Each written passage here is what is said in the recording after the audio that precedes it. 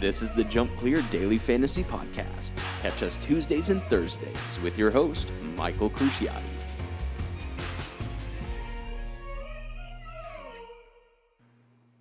Hello and welcome, show jumping fans. It is Grand Prix Thursday. What? Grand Prix Thursday? Isn't Grand Prix supposed to be on the weekend? Normally you'd be right, but this week is Devon. That means the Sapphire Grand Prix of Devon is tonight at 8 p.m., and it's an amazing event. We have so much going on today. We have Facebook events going on. Check out our Facebook page at Jump Clear Fantasy, and we're actually doing a virtual watch party. Yeah, it's a big day for show jumping. But what's even bigger is our guest speaker for today.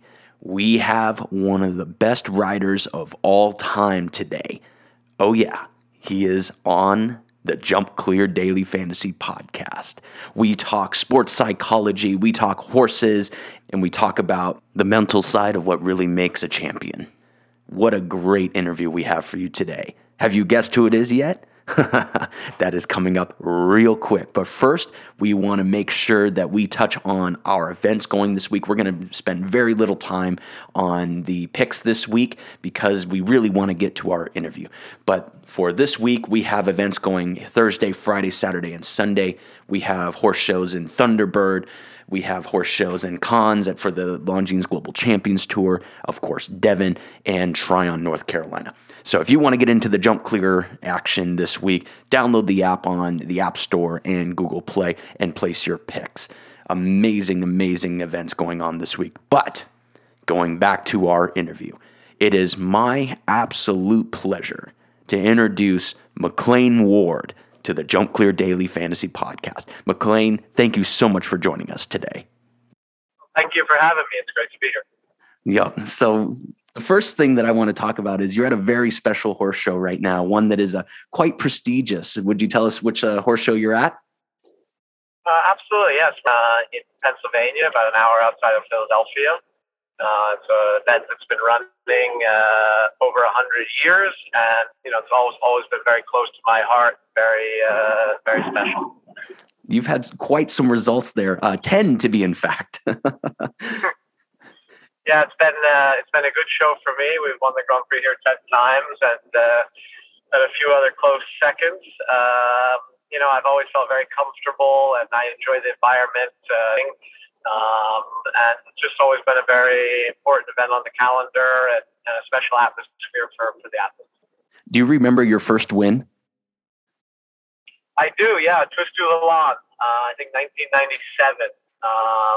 Back in that time, you could ride two in the Grand Prix, and I'd always wanted to win the Devon Grand Prix. I grew up, my dad won it in 1982, and I'd grown up with it being something I really coveted and desired to be successful at. I remember I went on my first horse and had two fences down, 8 faults, and sitting back in the barn thinking I'm never going to win this Grand Prix. And went on to win it on Twist du Lalan that night, and won it a few other times after that.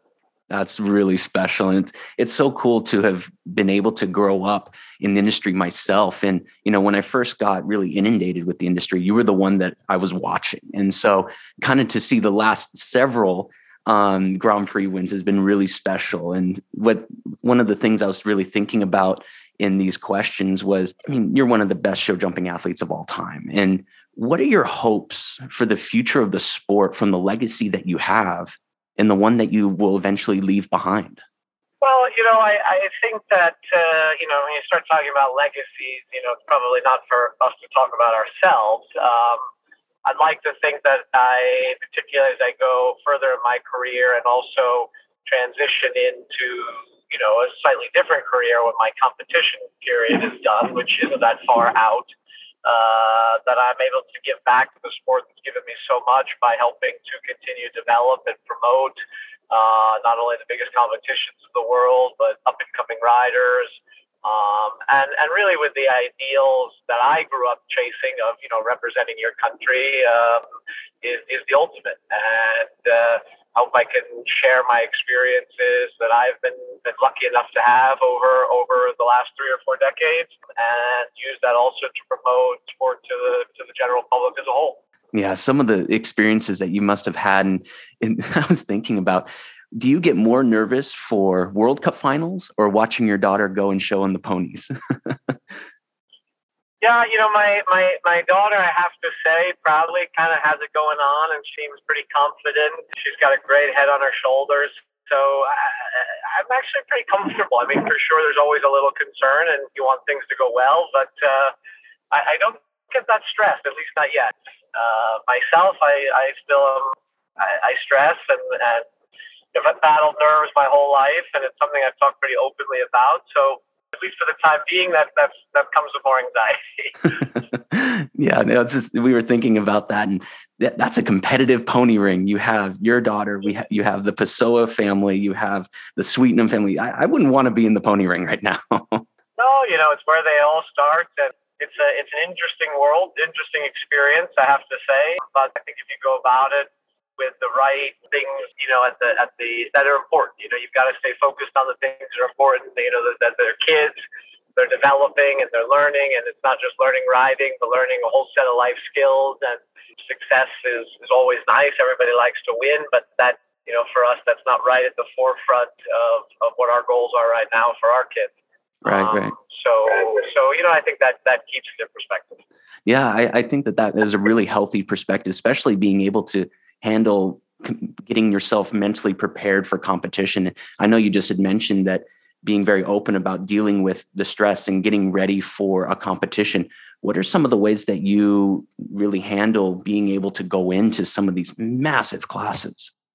Well, that's been a lifelong and a career-long work in progress. Back in 2008, which by that point, I'd already won a gold medal at the Olympics and World Championship silver, so the career was going pretty well. But I really felt that the biggest weakness in my game was my mental side. That when I really got to the final moments, processing and handling pressure and stress was something that I could do a lot better. And I sought out a really top sports psychologist from golf, a gentleman by the name of Bob Rotella, and have worked with him on and off ever since. And it really changed my career, and in turn, it changes your life because, this is not a 9-to-5 job. We don't turn it off when we go home. We don't turn it off when we go on vacation. It is kind of with us and what we live, 24/7.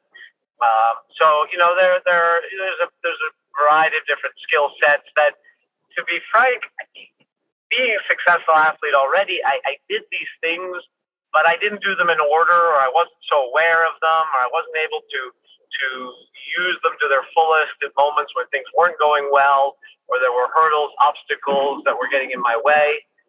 So it really gives you just a process to go through, and everybody has to design it for themselves and find their journey and their way of preparing. But for me, two things I think really were important in working with Bob. One is shared experience. When you start to realize that there are other people in other sporting games that struggle with the same insecurities, same doubts, same stress that you're dealing with, and are able to process that pressure so that it works for them. And that shared experience, and realize that there's someone who I look at from the outside and appears to be so successful and really enjoying it. And I'm not having that experience. I'm stressing and feel like I'm failing, and realize that they have those same emotions and how they cope with it. So that was very helpful for me. I would say, and then the second big thing is process. What is your process? Where do you find comfort? What is your routine? I'm a workaholic by nature, so my preparation is typically, I would say, my strongest suit. And then, in preparing for competition, leading up, down to the simplest thing. The way, on a big Grand Prix day that I would spend my time leading up to the class, how I prepare physically, mentally, but just even in my equipment, my process is very, very organized, very predictable. And I find great comfort in that, and it allows me really to do my job, I think, to the full potential, more often than not. Yeah, no, those are incredible 2 points. And I actually had the pleasure of coming to your farm and doing a few videos there. And it was really cool to see just the organization that went there, because there's so much uncertainty when you're in the ring. Stuff going on outside the ring. There's things that are coming up. Being able to not have to worry about your tack failing, or did I check the box in my preparation? That's so important. You're exactly right. I mean, control the things you're in control of. We happen to be in a sport that has a huge amount of variables. I mean, the most obvious one is you're working with another living animal who has motions and health concerns, and they could be having a good day or a bad day, or understanding or not understanding. And that's a massive factor that we have in our sport that you don't have in other sports. Yeah. I would say the biggest comparable probably be race car driving. What factor is the car and the engine? But then weather and footing conditions and the course and how the warm-up is situated and set up. I mean, there's so many things that are to some degree out of our control that I talk about this a lot. I cannot understand how riders don't make sure of the things that they can make sure of. Mm-hmm. For me, it's baffling. But, there are some that still do and have some success. It's just never going to be sustained, consistent success. Right. Yeah. And you work with quite a few younger athletes as well. And is this a lot of the things that you'd help them with and teach them? Absolutely. I think it's the majority of what I bring to the table. I mean, I'm lucky enough to work with young riders who are pretty established in their riding career by the time they come to me. So it's less, riding teaching per se, as it is understanding how to build a team around them, how to make a championships run, so to speak, how to go from being a very good, well-taught young adult or teenage, rider, and how to take that to the next level and become a championships rider. I love it. Oh, we could talk all day about this. One of the other things I was thinking of too is, you've had so many incredible mounts over the years. If there was one horse that you could unretire and bring back, who would it be? Sapphire. Sapphire was, if you wanted to pick my top 2 or 3 horses of a lifetime, Sapphire was the first. And when you're young, you're a little bit naive to the moment and how actually brilliant she was. I knew she was great. I worked really hard to, be the best I could be for her.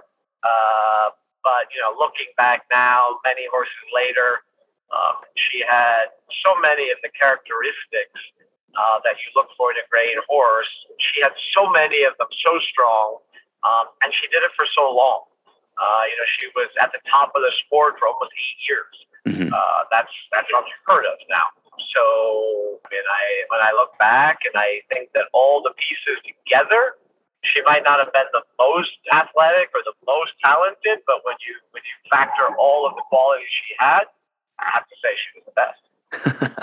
Yeah, and it actually leads right into the next one, is that if you could have a re-ride of any round, not necessarily one that was bad, but one that you just want to relive the moment. Yeah, there'd be a lot, and they certainly wouldn't be re-rides of the ones that worked out. I'm not the guy that wakes up and thinks about how much he won. I'm the one that thinks about the days that I came up short. It was close.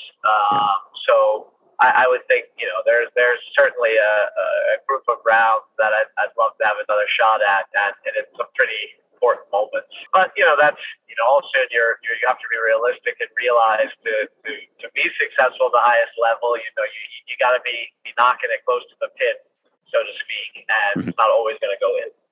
Right. So the last question I have for you is a little bit based on fantasy sports. And so I've been asking our riders this question, and I'll ask it to you as well. Can you tell if you're going to have a clear round before the round? Can you feel the horse in such a way that, or look at the horse in such a way that this horse is jumping clear?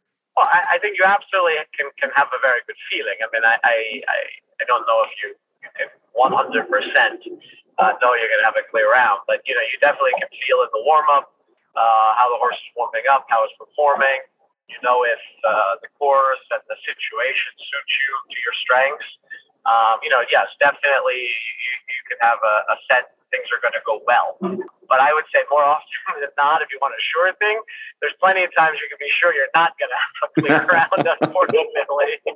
Yeah, that's one of those things for sure. It's that more often than not, the rails do come down. Yeah, exactly. Oh, Mclain, thank you so much for your time today. We can't wait to watch you this weekend. My pleasure. Good luck with everything. I hope the fantasy sports take off and we get a great following. Absolutely. If you want to follow Mclain, follow him this weekend and check him out online and on social media. Such an opportunity to talk to Mclain Ward. And as a former athlete myself, obviously not quite to that level, being able to talk through the mental side of the game, whether you're in business, in your relationships, in sports, how to handle yourself when these big moments come up. Incredible story and ways to think through how to prepare yourself to accomplish what you want. I really urge you to go and look at more of what Mclain has done, and you can find all that online. So, which brings us to the end of our show today. We are so thankful you joined us today for this incredible interview. And get out there, invite your friends, download the app, place your picks, and claim your podium. Jump Clear Fantasy is a fantasy sports platform. Gambling or sports wagering are not permitted on Jump Clear Fantasy. We are available to play in Colorado, Florida, and Kentucky only. Users must be physically located in Colorado, Florida, or Kentucky. Must be 18 years or older for entertainment purposes only. No results are guaranteed, void where prohibited by law. Users who participate on Jump Clear Fantasy agree to the terms and conditions. Minimum $5 initial deposit. Gambling problem? Call 1-800-522-4700.